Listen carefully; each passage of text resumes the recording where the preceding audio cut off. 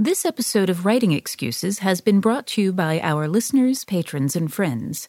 If you would like to learn how to support this podcast, visit www.patreon.com/writingexcuses. Season 15. Episode 36. This is Writing Excuses, collaboration. 15 minutes long. Because you're in a hurry. And we're not that smart. I'm Brandon. I'm Mary Robinette. I'm Dan. And once again, we have Shannon and Dean Hale, our awesome friends. Woo! I'm Shannon. I love Dean so much. Oh, yeah, I'm awesome. And you guys collaborate quite a bit. Yes, we do. Some would say too much. Ooh. Two children too much. But which two? So we have talked about collaboration before on the podcast, but whenever we had an opportunity to talk with collaborators, we like to bring them on because it feels like everyone's collaboration style is so different from every other one that basically we just want to know how you guys collaborate. And I guess I can kind of start you on how did it begin? What were your first collaborations like? And how did it start? Besides the children. Right, besides the actual literature, like books. So our very first one was, I'd been publishing novels for a while. First Kiss Then Tell was probably the first one. Oh, that's true. We wrote a short story about our first kiss. Yeah, in an anthology. She was asked to do it was like in a YA anthology about first kisses. All the different authors were asked to do it. And she wrote about our first kiss, which I don't think was her first kiss, really. Well, it's not my first kiss, but it was my first kiss with you. Right, exactly. And I read it and wrote a rebuttal. Yes. And they published that too. They did. They did. And then our official first book was, I'd been writing novels and I wanted to write a graphic novel. And this was pretty early. Most children's publishers were not doing graphic novels yet. But he was a lifelong comics reader. So I thought he would have a lot of insight into the medium. And so we did a book called Rapunzel's Revenge. Yeah. It came out in 2008. Nominated for an Eisner. Yes. And so, but now we've done 15 plus together. Yeah. Graphic novels, early chapter books, novels. We've done quite a lot. Everything except for one that I've written has been a collaboration with you. Yes, you did that special picture book all on your own. All out of print. So how do we do it? How do you do it? She does it. So at first, it was really important that we identify who was the chief writer and who was the subcontractor. Yeah, exactly. That we had to establish who was in charge. And that steward. Was obviously me. Yes, well, that was how everything worked at home anyway. Yes. So we just fell right into it. Yeah. But we've done it so much now that I think we've kind of ironed out the process. But I would say the biggest thing that we do that is different from when you write alone. Yeah, we plot together. Yeah. And this is, I mean, it's unusual to co-write in novels, but it's like very common in screenwriting and in television, of course. And so that kind of getting into a room with one other person or a few other people and breaking the story is like, it's really a healthy, great way to work. And I used to not like to outline, but when you collaborate, you have to outline. You have to outline completely. After we made an error. Yeah, many errors. So we get together, we figure out the plot, we break it. We walk around the lake holding hands. Like a retirement commercial. Plot. And it's beautiful. And it is. I love this job. And actually, it's really kind of a fun process. We make sure we get good food during all of this. And you were just banging ideas. Yeah, and ideas are the most fun part of it. For us, we're not precious about ideas. It depends. So for people who like ideas are their harder part, that might be harder. But for us, we have never-ending ideas. So it doesn't bother me if I throw out an idea and he's like, no. Ugh. It's not like I don't have 12 more waiting. Right. So, it does bother me because I only have 3 more. Right, whatever. You're the idea engine. And then we outline extensafter. And there are times, for example, when we're doing a graphic novel, when our outline can actually be longer than the final book. Yeah. And then after we've outlined and revised the outline over and over again, then we split it up. Yeah, there are certain pieces of the story that often call to one or the other of us, or if during the pitch process, like I'm totally behind this idea. Particular idea I'm really excited about. Like I can visualize it more than... Or if we have different characters. So in our Squirrel Girl novels, there are different point of view characters. And so I did all of Doreen's chapters. This is in the first draft. I wrote all of Doreen's chapters and Anna Sophia's. And I did the squirrels. You did the squirrels and the villain. Yeah. And then we both wanted to do Squirrel Girl chapters, so we split them. Right. Yeah. But then in revisions, we just trade it back and forth and we're not precious about it. Yeah. So we delete and add so and delete and So add. we each take credit for the we have no idea who wrote what. Except I did the funniest parts. No, but they were probably me. Yeah, okay. Does that clarify everything? Yes. So that's completely repeatable too. I think everybody can just take that model, exactly. Replicate it right across. Yes. It does help when you love your collaborator. Yeah. I mean, when you know that if you whatever they're saying, how rude and insensitive and evil it sounds, at the end of the day that they love you. I co-wrote a screenplay with Drusha Hess, and her process was anytime I said anything she didn't like, she'd say, "That's stupid." And it took me like a couple days to get into it. And then I was like, telling her what an idiot she was in return, and it was lovely. And then our next collaboration, I'd say something and she'd say, "That's stupid." And he was like, "Whoa, this is not what I was." So let's talk about that. Keeping the relationship and the work relationship, like intertwining those. How have you made that work? I don't think it's healthy for most people, what we've done. Yeah, I don't know that it would work. I honestly, the main question I get from people is, how are you guys still happily married? Right. And we just happen to And you say, have... are we? Well, it keeps a mystery right, there. Exactly, yeah. I think I've also collaborated with Lei Wen Pham, the illustrator, and so I've collaborated closely with 3 different people, and it is different when it's your husband and you live in the same house and you have relationship outside of work, and I think we're just lucky. Yeah. We like and respect each other. That helps. Do you have? I mean, you talked about like you go for a walk by the lake, but do you have specific like work times and when the kids are at school? When the kids are yeah.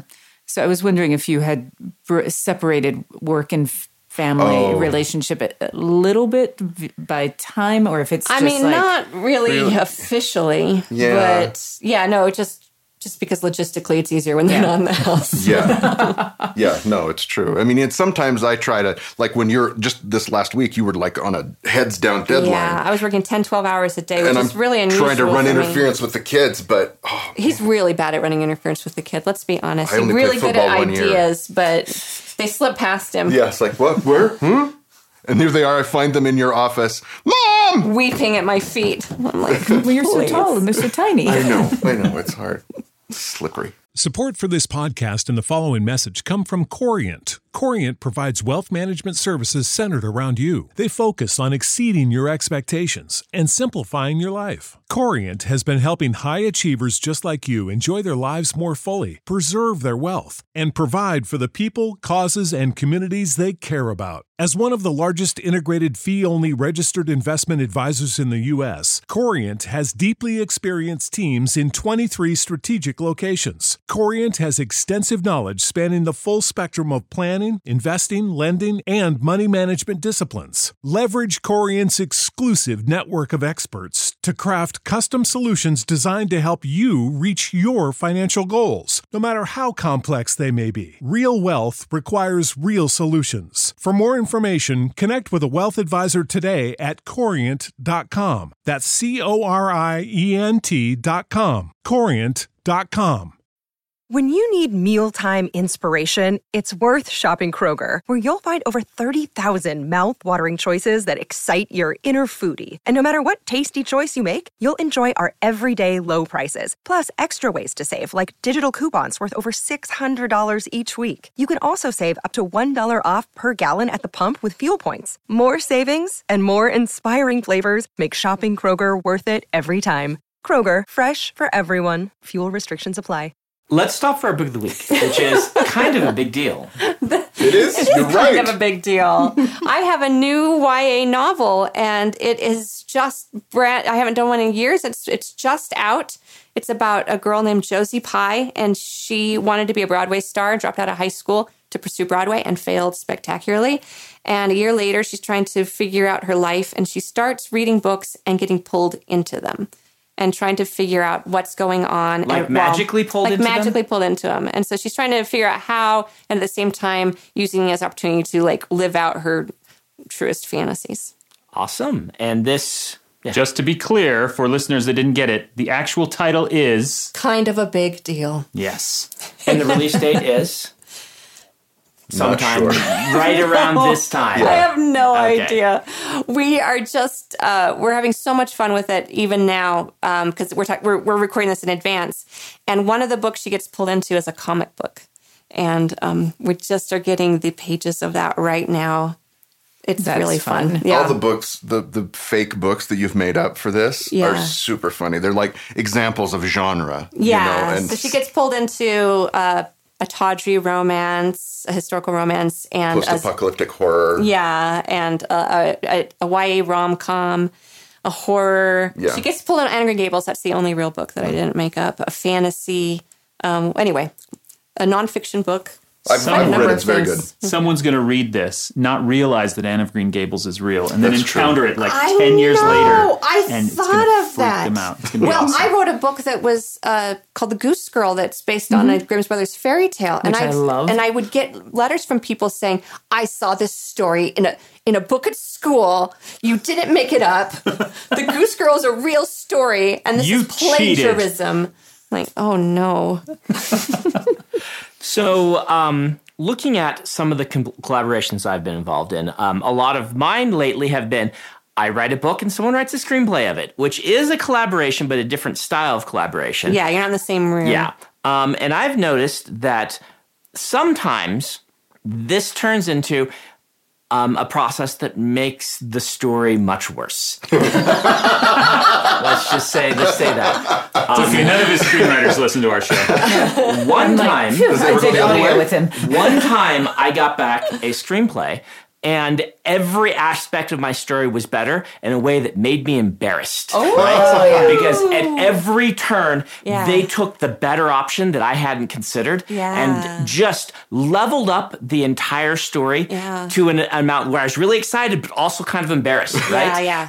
It's like, oh man, they just... And that's so awesome. I got to see it work finally, right? Because that's what's supposed to happen in collaboration is that the things that you both bring to the table, you enhance each other's abilities. You make up for one another's maybe weaker areas in writing. You get something better than you could have done alone. This has happened to me in writing with Mary Robinette, where we did a story together, but only once in screenplays. So I guess my question is, how do you make sure it goes that direction instead of the other direction? And Dan actually raised his hand on this one. Well, I was just going to say that you and I just did a convention last week. And we've collaborated on a novel. It's still unpublished, and we did a reading from it, which was the first time I think either of us had really heard it out loud. And it was astonishing to me, first of all, how well it worked, but second, how I couldn't tell what was mine and what was yours. Right. Yeah. That's the best one. You doing a reading of that chapter made me think, wow, that book's way better than I remember it being. That's got to be Dan's influence, but I can't figure out what was Dan's influence. Made me really excited about, I have to dig into it and fix part of it, but yeah, so collaboration can be energizing and exciting, and when I got the screenplay back, I'm like, wow.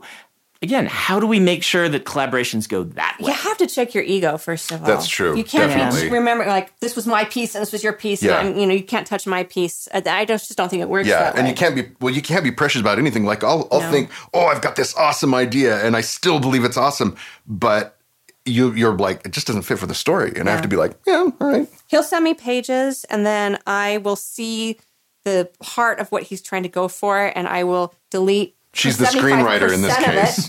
And then add a few more sentences, and he'll get it back and go, this is exactly what I was trying to do. And it's so awesome. I'll be like, I'll feel like it's my work, but suddenly like better. And that's, I guess, what it is. But I would say collaboration takes longer than doing it by yourself.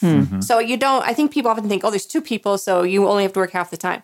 But it actually takes more work. And so the benefit of it is, you're saying, Brandon, is that synergy that comes from two different people, and you're wrestling out something together. We get more edit passes too, because I go through and see what you've done, then you go through and undo whatever I've done, and I go through and try to redo it. I have a couple friends who collaborate, and they said whenever they get to the point where they often agree, but if they each have an idea of what should happen and they can't agree, then they have committed to throw out both of those ideas and come up with a third option. But we actually don't really get there. No, I back off way too early. We pitch to each other a lot and really try to, explain why we want to go that particular way. But often in the process, what's great about collaboration too is that you're forced to explain this is why this is awesome. Yes, should happen. And sometimes when you're explaining, you realize, actually, it's not that great. Yeah. But sometimes when you're explaining, you realize, it is that great. And in fact, even talking about it is giving me more ideas that get a way to expand it.